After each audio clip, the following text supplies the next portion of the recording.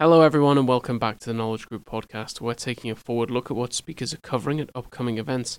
This time we're turning our attention to paragraph 4 patent litigation in the 2019 landscape, looking at some trends and significant developments. Going live with this webcast Wednesday, April the 10th, running between 3 p.m. and 4 p.m. Eastern Standard Time.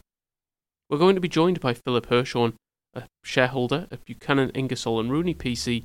We're also going to hear from Luke Shannon, a shareholder at Polzinelli PC.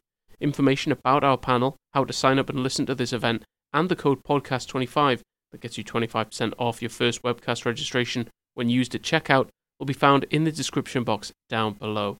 Before we turn over to the speakers, just like to remind you, podcast25 once again gets you 25% off that first webcast registration. Let's turn things over to our speakers now.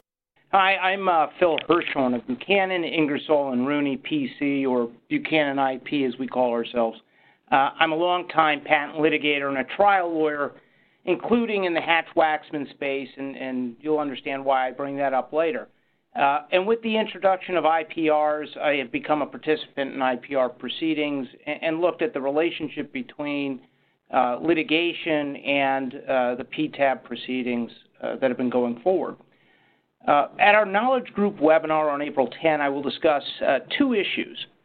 First is the intersection between Hatch-Waxman litigations and PTAB post-grant proceedings, and the second will be the role of Section 101 patent eligibility and what that role has had and may have in Hatch-Waxman litigations going forward. With respect to the PTAB and Hatch-Waxman, we've seen a rise and drop in IPR filings.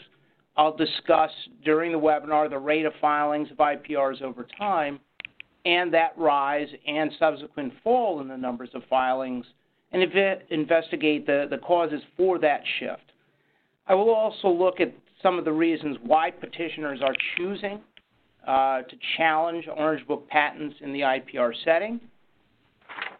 And I will also look at why potential petitioners choose not to file IPRs, including, for example, the effects on exclusivity or lack of effect on exclusivity as they move forward into the litigation space.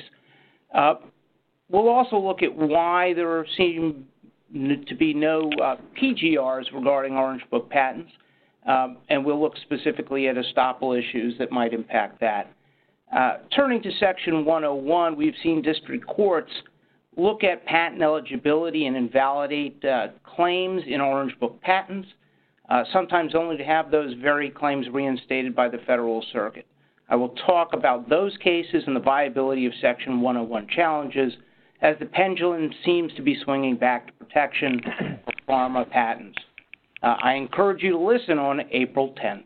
This is Luke Shannon. I'm a shareholder in the Chicago office of Polzinelli PC. I'm active in all areas of IP. I've handled all types of IP disputes, but I'm a member of the Polzinelli's Hatch-Waxman litigation practice group, and my practice focuses on Hatch-Waxman litigation.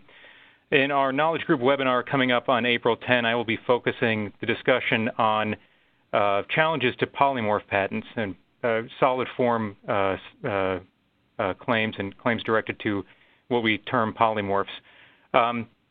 Polymorph patents are not necessarily new, though over time brands have used polymorph patents as a way to protect exclusivity, and the trends suggest that the popularity of their use is not going to decrease in the foreseeable future.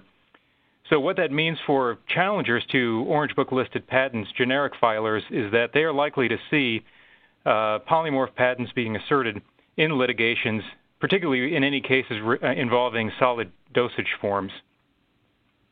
With that in mind, then, the ANDA applicant, the polymorph patent challenger, is going to want to have a robust invalidity challenge strategy in place. So what we'll talk about on April 10 is essentially a lay of the land or a status of the case law with respect to invalidity challenges. With respect to anticipation challenges, there are a couple of common issues that arise that the case law has addressed, including recent case law, including advancing a non-infringement position and what the interplay is between the non-infringement position and anticipation. We'll be discussing how those considerations and that interplay can affect the strategy of the ANDA applicant in terms of developing the anticipation challenge.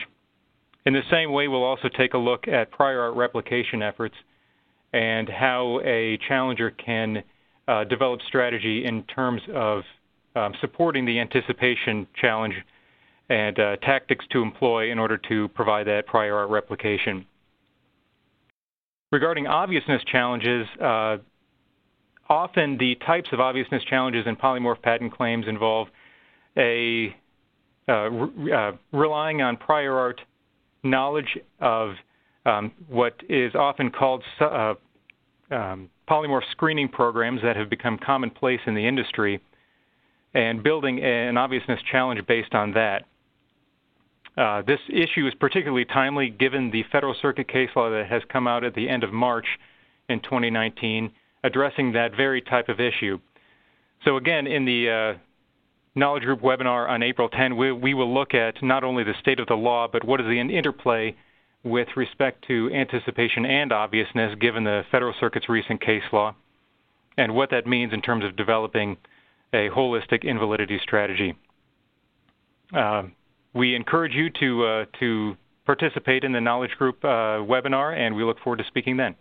Thanks everyone for listening to this episode of the Knowledge Group podcast. Don't forget, information about our panel and how to sign up for this event will be found in the description box, along with the code podcast25.